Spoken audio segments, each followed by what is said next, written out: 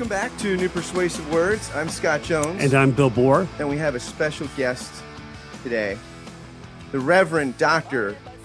Greg Strawbridge of All Saints Church in Lancaster. Yeah, it's actually, are you in Akron or something? Yeah, we're just north of Lancaster, actually. And you have been a pastor there for how long, Greg? Well, since 2001, at the end of 2001, I came up. So how many years is that? Well, getting to be quite a few, more than a decade.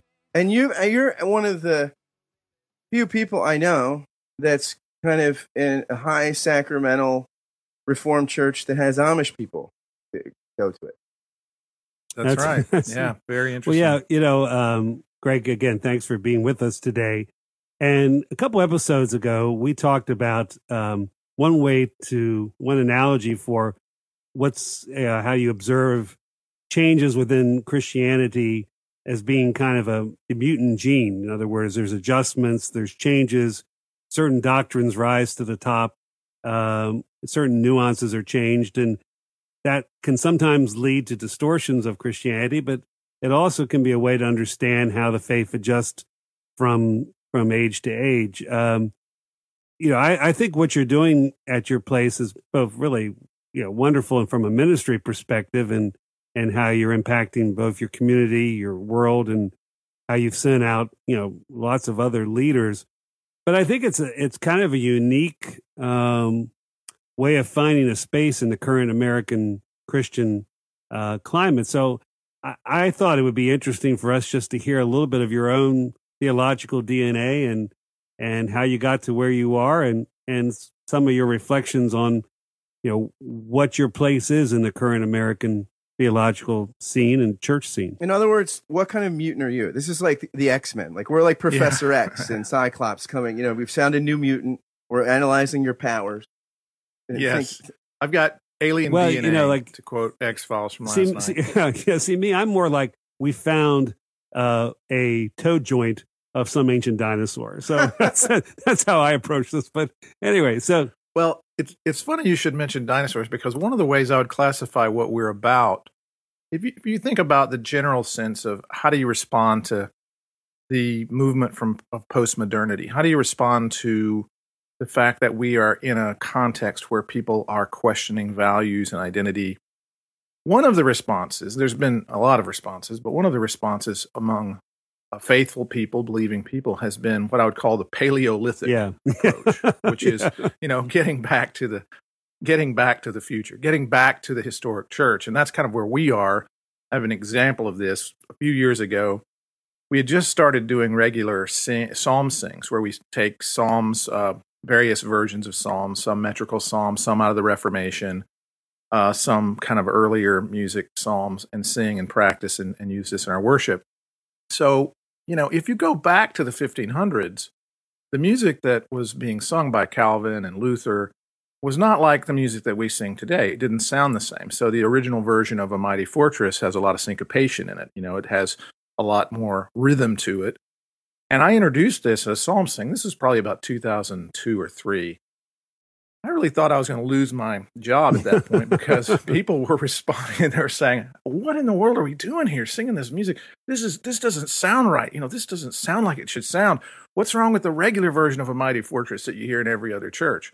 And so what I realized is, when you go back to, again, that era, Renaissance style music, you get a lot more dynamic movement, and it doesn't quite end the same way. It doesn't have the same resolutions. And it's very fascinating from a musical point of view. After we did it for a while, everybody loved it. It just took a little bit of time for people to get out of their, the way they heard music, the way they heard the sounds of it. And so, but one of the guys who was actually an organist, kind of an Anglican organist type, he came up to me afterwards and he said, "This is paleo-psalmody. This is terrible. This is terrible paleo-psalmody. Why are we digging up these rocks from, the past?" Luckily, most of the congregation sounds like they were suckers for syncopation. Well, it's also funny that an organist would say that because they certainly are an endangered species. Yeah. Yes, exactly. So, but that kind of gives you a glimpse into the idea, which is okay, let's get back to some things that the church has been doing for the last couple of millennia. Let's not act like our church started in 1983, and let's begin to think we're connected to the historic church, and that's one of the responses we have to current issues. Again, a postmodern kind of response. Where would you? Again, this is such a broad question. Someone asked me this question the other day, and they got a much longer response than they wanted. But where would you put your? I still don't think they were satisfied. But place yourself a little bit on the theological landscape of American Protestant Christianity. We have the true faith. Oh, well, that's always easy. Yeah. So we're just the Bible. That's what we have. Just the Bible. Yeah. No tradition. My hope is built on nothing less than Schofield's Notes and Scripture Press. We came into existence with a strong affinity to being in the Reformed and Presbyterian setting, but the church was planted in 1999. Just before I got there, I was the first pastor that came in. And there was a strong sense of, we believe in the Reformed faith. We would hold to something like the Westminster Confession of Faith or various other Reformed documents, the Three Forms of Unity. And then our communion of churches that was developing at the time, now it's about 100 strong across the world, are all churches that are coming from a very loosely affiliated reformational point of view. So no one is a very stickler, strong stickler for every semicolon and colon in the Westminster Confession of Faith, and yet we do, embrace that sort of reformational outlook. A lot of churches. What's a colon between friends? Yeah, it's the semicolons that really get you there. But it's the case that in our churches, our communion of churches, everyone would basically ascribe to a kind of Reformation outlook, but it's I would say, very warm and not very rigid. We've been influenced by some other things that have happened. I think we've been influenced by the liturgical renewal movement, and then that's been kind of filtered through some of the key people that have taught on that and been sources. Men like Peter Leithart and James Jordan and Jeff Myers would be some folks that a lot of us have been influenced by. And that pretty much is, if you look at all three of those guys, they're all Lutheran. They all came from a Lutheran background, and then they became Presbyterians or Reformed in some way. And so their Lutheran understanding of worship very much affected them. And they saw, of course, a deeper biblical basis for historic Christian liturgy. And unlike most Presbyterian and even most Protestant churches in America, everyone in your communion, right, which is correct, the Confederation of Reformed and Evangelical Churches. Communion of Reformed and Evangelical Churches. Why did I think Confederation? I was thinking. Well, we used to have that. That used to be the first C, and we changed that in 2011. I think it started in 2008. I don't think the change finally happened until 2011, just because we didn't want that to be a confusing term. Actually, we are a confederation in the governmental sense, like we are a group that has a kind of equal collegial relationship. That is a confederation. But then, today, if you say the word confederation, that immediately means a rebel flag and so forth. And so that was part of the reason why we adjusted the name. And communion is a very good expression of what we are, too. And all your churches, right, would celebrate communion weekly. Yep. And all of your churches are what the technical term theologically would be paedo communion people. They, like, all your churches would be okay with communion, or most of them would be okay with communing baptized small children. Yeah, most of them. And actually, here's a very anomalous thing. So this group, it started with independent churches. It wasn't a break from a previously existing denomination. So it was a bunch of independent churches that got together, and then became, formed a more perfect union, if you will, or maybe a less perfect union. But it wasn't kind of a breach from some, it wasn't a continuing church from some fallen apostate group or anything. So you didn't start by saying no to something. Yeah. We started by saying let's get together. Yeah. And I was not there the first meeting or so. I think I was at the third meeting of the communion of churches there. And at the time, it was, again, a very loose affiliation, working together, coming together. It was one presbytery. Finally, in 2008, we separated into 7 presbyteries. We're in the Augustine Presbytery. And we, as we came together, the first crop of churches that came in were churches that were evangelical Baptistic churches becoming reformed in their outlook theologically and more historically minded. So at the ground level, we said, you can be a Baptist or a Paedo-Baptist. You just need to sign on to some historic Reformed confession. So the London Baptist Confession of 1689 is also a legitimate confession to it's a Calvinistic, subscribe it's to. a Calvinistic confession. In our communion of churches. So there are a handful of churches. I mean, I'm thinking I can only name 2 that fit under this, but there may be more that's their confession of faith. The one thing that we do require, though, is if you're baptized in a church, you have to be able to be admitted by your baptism. So if I got one of my children who was baptized in infancy, goes to one of those churches, which has a 1689 Baptist confession, they need to be admitted to membership without being rebaptized. So in some ways, that's a little bit of a cheating thing because true blue Baptists, they really do want to practice rebaptism for people that were not baptized by their specific mode and at some age of confession capacity. But that's worked pretty well for us. Most of the time, people come into the into the churches, and if they've come from a Baptistic background, very quickly they begin to interact and they soften on some of those things. That's what we've seen over the years. And frankly, we're definitely attracting more people that are of the Paedo-Baptism, Paedo-Communion, ilk. Yeah, I mean, you guys kind of carry the torch for Paedo-Communion in the evangelical world. I mean, a lot of the literature for that movement comes from, and you edited a book about Paedo-Communion, right? And one about Paedo-Baptism, Communion, for people thinking through issues of baptism, by the way, I would just say it's the book you have in the case for covenant baptism, is it? Covenantal infant baptism. Peter Leithart has an essay in there. You have an essay. I mean, it's a really fine collection of essays that I would recommend to anybody. Yeah, that's published by Presbyterian and Reformed, and then a few years later, I did the case for covenant communion, which was now at wordmp3.com.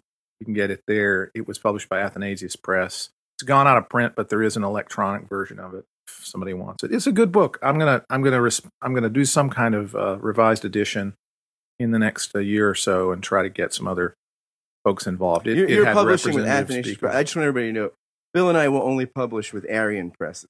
Exactly. Yeah. I guess no, but it's funny.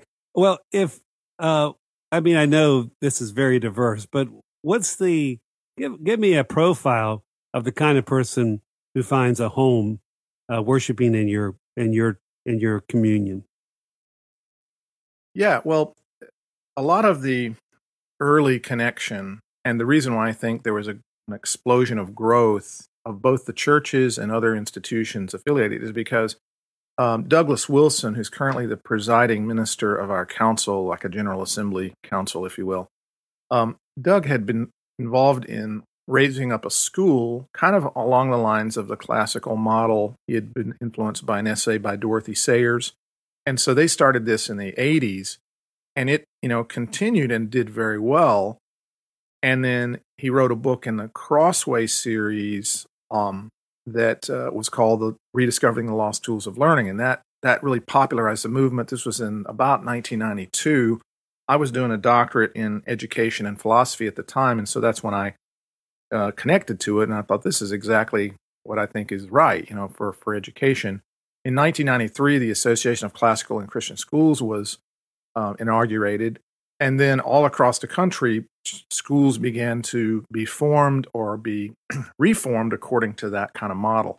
So that gave a lot of national airplay, I guess, to that movement. So many people were involved in that, but of course, in many cases, such an educational community also needs a church, a faith community to really sustain itself. And so at the time in the mid-90s, when this was really growing fast, there were not a lot of churches that were very, consistent with the values of that approach to education. So that, I think, prompted quite a bit of growth, quite a bit of independent churches trying to figure out how we could do this and so forth. And so I was involved in that into the late 90s, and then, ended up being called to such a community. So our community is one of these examples where a few people had started a school here in Lancaster called Veritas Academy. And about the same time they started the school, they began to kind of work to see if a church could be formed. And then we were formed in 1999, and the school continues to this day. And so a lot of the people in our school and a lot of people in our church overlap in various ways. So there's teachers and administrators and stuff in our church. So there's been kind of an educational movement plus church community. And that's happened repeatedly across the country. And not only Christian day schools type thing, but also homeschool co-ops and just people that were homeschooling with that in mind, with that kind of direction in mind of trying to do a strong Christian worldview approach to education, and then to tailor that toward a more, let's say, historically minded, more classically minded approach. And you guys tend to be a pretty theologically muscular, or maybe robust, I don't know how to say it. But I mean, there are some sort of movements. We can bench press 500. Exactly. You can bench press all of the Summa and the church dog. We never put Karl Barth on the bar, though. We never lift him up. It's always like metrics. It's like that would be like a metric dumbbell. No, we're only in standard. And I say that because there are certain movements that are really less theological. I mean, you're less into pursuit of the love of God with the mind and critical reflection. Is it fair to say that pretty much across the board, most of your pastors are pastor scholar types who are interested in study and reflection and things like that?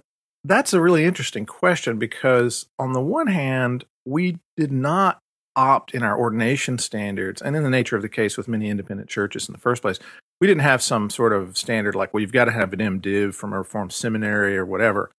So, typical Reformed denominations require you to have at least the equivalent, if not an actual, degree from an approved seminary. So that was out the window from day one, because most of the pastors in the original context were trained, in an apprenticeship context, or just in the nature of the, case. Doug Wilson's story is he was leading music with a guitar. The pastor left, and then they said, "We want you to be the pastor." And so that's how he got into it. That's how I became a Young Life staff person. Yeah. I was playing guitar and the leader left. All I got is a red guitar, 3 chords, and the truth. And there's a couple of different stories, of different folks like that's where they started in ministry, but they didn't, go the ordinary pastoral route. And then, as it turns out, over many years, they became that. And so that's very, very common in our situation. So on the one hand, we don't have a lot of guys with MDivs. Like in our presbytery, I was looking for someone to be a mentor for one of a student in another church, and I was going through all the different guys. And I think that there's probably, of 15 churches in our presbytery, probably 3 of those guys have MDivs. A couple of them have MAs, from a seminary. And then many of them don't have a graduate degree. So that's true on the one hand. On the other hand, because we've been so aligned with educational, Christian worldview stuff, most of our churches are very strongly committed to some form of Christian education. It just drives you in the direction of being more, interested in knowing theology and knowing history, in understanding, the classics, and applying, where we are in terms of Western civilization development to understanding, the signs of the times. So there's a strong affinity for educational things in our group of churches. The term of a Christian worldview, I would like to think that, all of my opinions are informed by my Christian worldview. And to me, that can be a very dynamic, progressive, embracing kind of thing. Some people, when they hear Christian worldview, and you think of flat earthers, and I don't mean that, in any kind of judgmental way, but maybe it would be helpful just to qualify a little bit what you mean by when you say Christian worldview, and do you see that as an open universe kind of thing or a closed universe kind of term? Yeah, I don't believe in a flat Earth. If that's any consolation. I just want to say, neither of you guys have been in space. Okay, who knows? I mean, it could be a conspiracy. Well, but I was born on a hill in West Virginia and looked around from up there. That's an interesting point because I'm not familiar with people who would hear Christian worldview and think of kind of fundamentalism. In my experience, Christian worldview was the antithesis to fundamentalism. Right. No, I understand that. It was sort of Francis Schaeffer giving us a read on Western civilization, not all of which I would agree with now, but, helping understand, how we got here in the midst of modernity and the developing postmodern kind of philosophical movements that somewhat followed his teaching. But coming out of seminary in the late 80s into the early 90s, and then doing my doctoral work, a Christian world and life view in the Kuyperian mindset, the Dutch Prime Minister Abram Kuyper, who developed this, who gave the Stone Lectures at Princeton and so forth. He's talking about not one square inch of reality, that where Jesus doesn't say, "This is mine." So it's Christ's lordship over every area of life. To put it this way, sort of in the more fundamentalist background that I grew up in, that I was aware of. There's a strong sacred secular dichotomy. There's a strong sense in which what it means to be a good Christian is to become a pastor or a missionary. Right. Spiritual pietism is set apart. So Christian world and life view, from my experience now in these many years, is the antithesis to that, to a bifurcated worldview, to a pietistic understanding of Christian faith, and rather is every area of life is to be submitted to Christ and be lived to his glory, which means, of course, you can be a doctor, lawyer, Indian chief, butcher, baker, candlestick maker, and do that to the glory of God. And God uses all of these things because his kingdom is extensive, is coextensive with reality, not simply spiritual reality, but with reality. And that's very much a Kuyperian version of it. Now, of course, there's Reformed people today that would opt for what's called the Reformed Two Kingdoms view, which very much denies this idea of Christ's lordship over every area of life. I would say in our communion of churches, everyone would be very content with Kuyper. They would not want to, avoid saying that Christ's lordship affects how you do your work as a plumber or how you do your work as a doctor. And of course, it obviously affects how you do your work as a minister or an educator. What's interesting is I think on the American Protestant landscape, you find the unreflective sort of critical Christian worldview, both in fundamentalist churches and in mainline Protestant churches. Absolutely. Where you have people in Episcopalian or Presbyterian Church USA congregations. A plague that on both your houses, as they say in Dutch, right? Yeah, you have people that are fairly well educated and, read the New York Times, but their level of thinking about faith has absolutely no sophistication. Like, it's really, it's, and so you have this lack of Christian and theological imagination, both in fundamentalism and more in liberal Protestant. And I don't mean to make it sound like there's a Christian answer to everything that's simplistic. That's not the case. No. There's many difficult and complex things to work out. So you don't go, I've got a, I think Christ's lordship matters in every area of life. Therefore, I have an immediate answer to every plaguing problem that shows up in medical science and history and, scientific endeavor and politics. Of course not. But I do believe that there's some basic foundations that do work. And then there's some things where we have to be charitable and work with different points of view and acknowledge the fact that there's just a lot more to do. There's just a lot more study to do. I think the problem is we haven't really applied all of Scripture to all of life very well. But you guys, is it fair to say, because you would be in the evangelical landscape, the kind of conservative evangelical reformed landscape, but what separates you guys, and you're alluding to this, is, and this is what I've learned. I've learned a ton from people like Peter Leithart and Jim Jordan and yourself and Rich Lusk. Is it fair to say that I think a couple of things that mark you off differently, even in that evangelical reform world, as you said, the way you guys approach the Christian view of life is rigorously biblical. And I think Peter Leithart and James Jordan are doing some of the finest exegesis and theological reflection on Scripture in any camp in the United States. And also this kind of wedding that to a kind of sacramental liturgical thing. So a movement away from, I think a lot of the Kuyper stuff, it turns Christianity into kind of a philosophical worldview, where you guys try to kind of shape people into a Christian understanding of the world more through the language and symbol world of the Bible and through the church's historic rites. And you guys are also very ecumenically minded, like consciously so. And I don't see that in a lot of the Reformed and evangelical world. Many times the Reformed part of the vineyard, if you will, become very, very critical of everyone right next to them. And so we've seen this, for example, in the last 10 years with various controversies that have arisen, where the critique really comes, even calling people heretics and so forth, comes from people that are just like a millimeter away theologically from the other people. Like, for example, the first person who called the Federal Vision teaching heresy back in 2000. And can you define that for our listeners, the Federal Vision? Yeah, Federal Vision.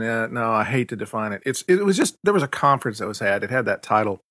And 4 speakers came together. They all said something to the effect of, we should get back to an objective understanding of our relationship with God. There's an objective covenantal dimension. Right. We should consider people that are baptized Christians. We should, think that efficacy happens in the sacraments and so forth. There was a number of other teachings on it, but a number of people that responded to it, and it's so undefined. I mean, it's just become such a morass of poor definitions that one of my friends who's been a leader in that thought, Rich Lusk, said to me a few months ago, I said, how should I respond if somebody asked me about Federal Vision? And he said, I would say I completely repudiate the ideas of Federal Vision. And I'm like, Rich Lusk, you're saying that? He goes, yes, because it's so undefined. Anyway, but just my point was, the first person who responded and called that, that teaching heresy was a guy who was post-millennial, subscriber to the Westminster Confession, strongly, from the theonomic point of view, like every single, any level of ticks you could put on the chart to define a person theologically, any person outside of our group could not tell the difference between him and the guy he was critiquing. Like they had the same theological perspectives, but suddenly, this is heretical. So, and the PCA put Peter Leithart on heresy trial for being associated with, and Peter beat the rap. That's unbelievable, which is impressive. But let me ask this question. Because can I say one more thing about that, though? Because what I was trying to get to was to say, when you look at us in the Reformed world, a lot of times the Reformed folks break down. So John Frame has a wonderful article where he talks about Machen's warrior children. And he basically says, since the time of the formation of the Orthodox Presbyterian Church, in the 20s and 30s, since that time, there have been 13 major controversies in the conservative, Reformed, and Presbyterian world. And, this is like one every, few years. I mean, this is amazing. And he basically just says, this is a sin. This is just a Reformed sin. We're going after one another. We're not distinguishing between. And of course, what happens is every one of these controversies become at the heart of the gospel. It's the heart of the gospel. Yeah. Right? Yeah. I think there's more than 13 in that article. I think it's more like 20 something. It might have. But anyway, Machen's Warrior Children, you can check it out. But here's the thing about the CREC.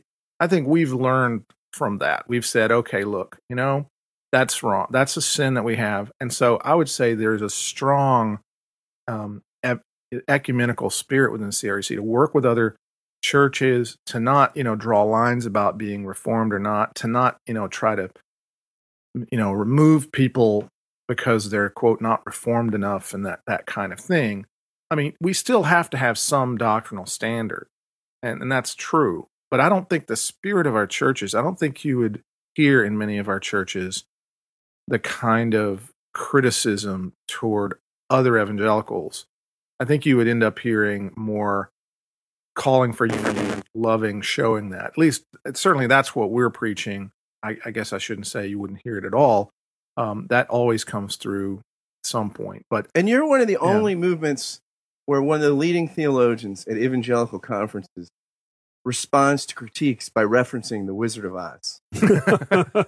Yes. Can you tell that story quick, Greg?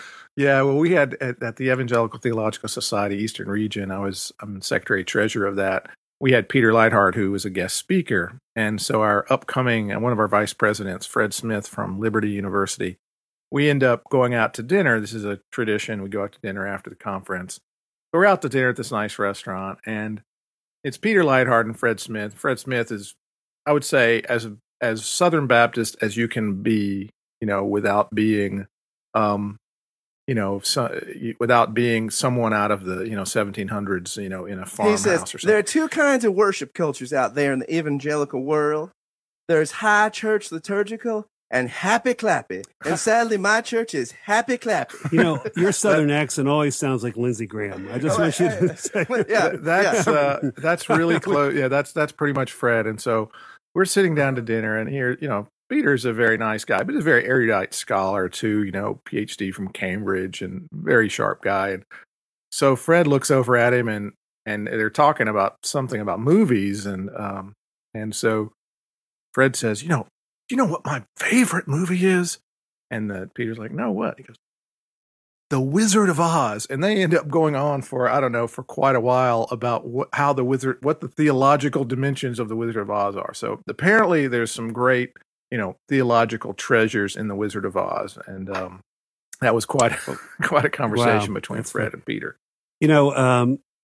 As we're talking and as I'm thinking about this idea of Christian worldview, one of the things that strikes me, I've tried to live that way as well and think that way.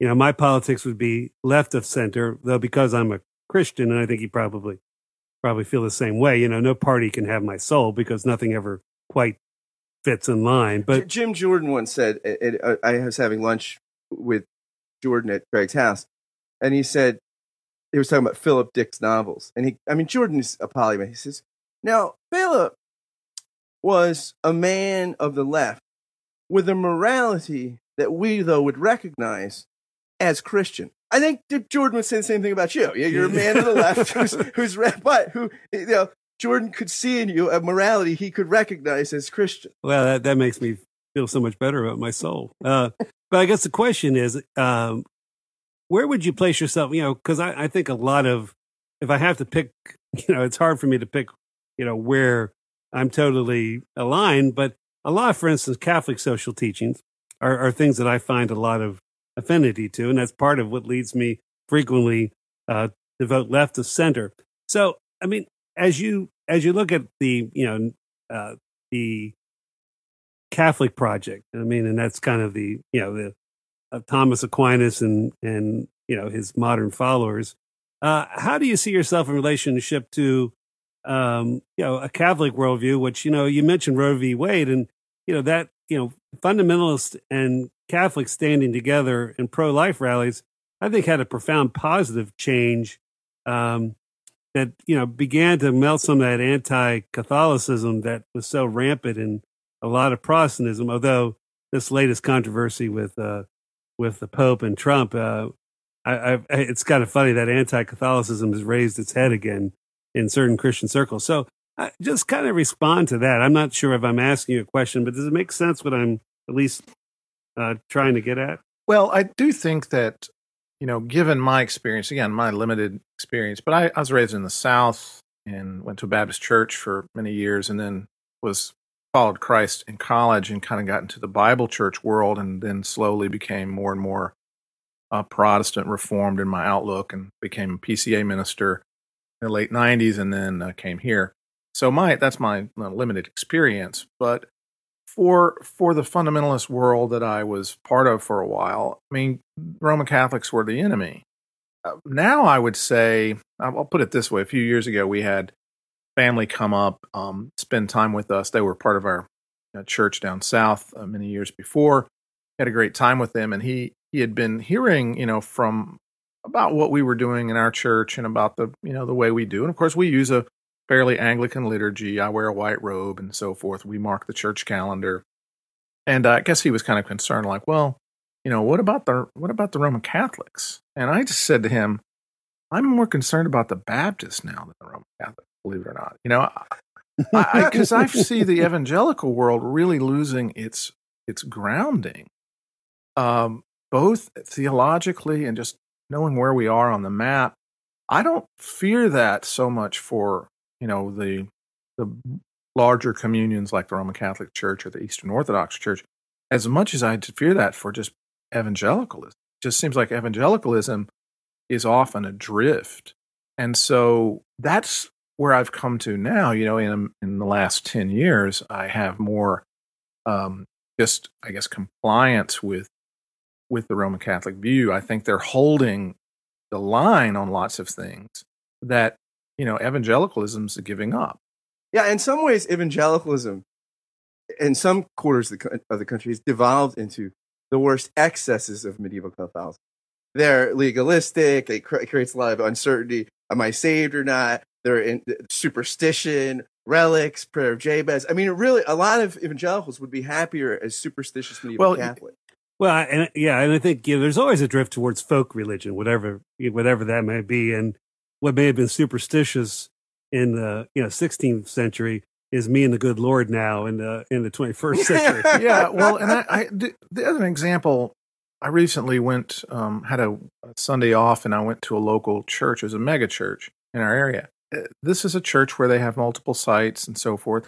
It was really sad to me because though the music was good, there was vibrancy, there was a lot of people there. There was really nothing that was strongly rooted to the gospel itself. There was a strong message about good works, very practically helpful to people. And in a context where you had the Eucharist or you had a straightforward gospel presentation, that sermon would have been perfectly in order. But when you only preach do good works and you don't give the rationale and the gospel behind it, if that's what you're being fed week after week and you're pretty much going to a rock concert as far as the worship goes, I don't see how that's going to form people spiritually. And it's so well marketed, right? There's so much marketing in it. I don't know how people are going to be sustained by that, because either they're going to get very cynical, pull away, or they're going to have to sort of get through that and do something, get their spiritual nourishment from some other context, whether it's more private, small group type settings or something else. But so when I see that as an example, that really gives me a sense that, well, I could definitely be ministered to better in the Mass, than that. Because at least you have the formation of the gospel. Now, of course, I couldn't commune in the Roman Catholic Church. That's their fault. They can commune in my church, by the way. They're welcome to the table. Right. No. I it's funny. I was going to an emerging church for a while when I was not pastoring, going back and forth between an emerging church and a liberal Episcopalian church. Well, whatever that means. That may be liberal Episcopalian. That may be that's a redundancy. That's a redundancy. I'm sorry, but the gospel. There was much more gospel and scripture every week at the Episcopal Church. Yeah. Just whether or not what everybody was getting, but the gospel was clearly proclaimed every week in the Great Thanksgiving and in all the scripture readings. Exactly. Greg, thanks for spending some time with us. In closing, I'd like to tell a story about worshiping in your church. I mean, when I first visited your church, I remember I loved it. I mean, I thought a very fine sermon. I liked the worship, but something happened. I don't know if y'all still do this, but you chanted the Lord's Prayer, and everybody raised their hands, up to their shoulders, like the ancient church's prayer posture. Yeah. And in front of me was a family that clearly had 4 adopted kids, all of them that had the same deformity. None of them had hands. And to see these 4 kids with their parent raising their hands, chanting the Lord's Prayer, was what worship ought to be by grace, a foretaste of what's to come at the wedding supper of the Lamb. And I thank you for stewarding and cultivating that culture and for that moment. Yeah, I appreciate you mentioning that. That is a highlight in our service, and it's so wonderful to look out and see little children just participating in that. I got one more anecdote on this one because this was a very moving point to me. I went over to Russia and Ukraine for a few weeks in 2012, And we were in Ukraine. We met with a number of ministry leaders that were interested in coming into the CREC. Since then, we've had a number of churches come into our communion from Ukraine. And it's been wonderful to get to know these brothers. But there was it was a ministry leader. He was kind of a missions outreach coordinator, and he had a birthday. And in this town in Ukraine, he had cultivated a long friendship with a Roman Catholic priest. And so at this event, there were about 20 guys, 4 of whom were Roman Catholic priests. One of them was an Eastern Rite Catholic priest. And everybody else was a Reformed minister. So everybody else was a Presbyterian. So we had this wonderful Ukrainian dinner, and they did it upright. They were singing, doing folk songs, and it was very rich. But at one point, the priest said, "We want to sing something from our liturgy."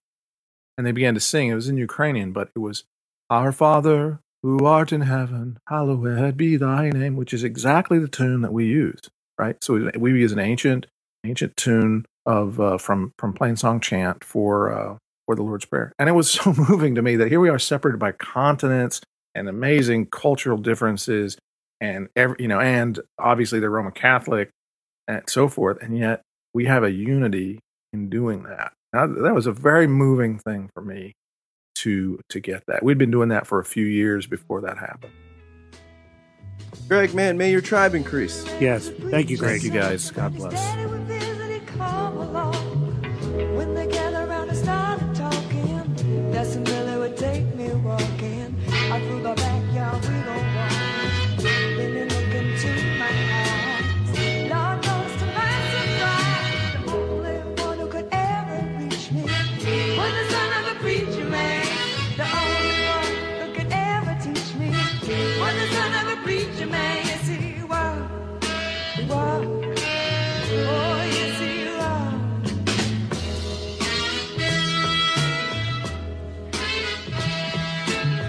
Being good isn't always easy, no matter how hard I try.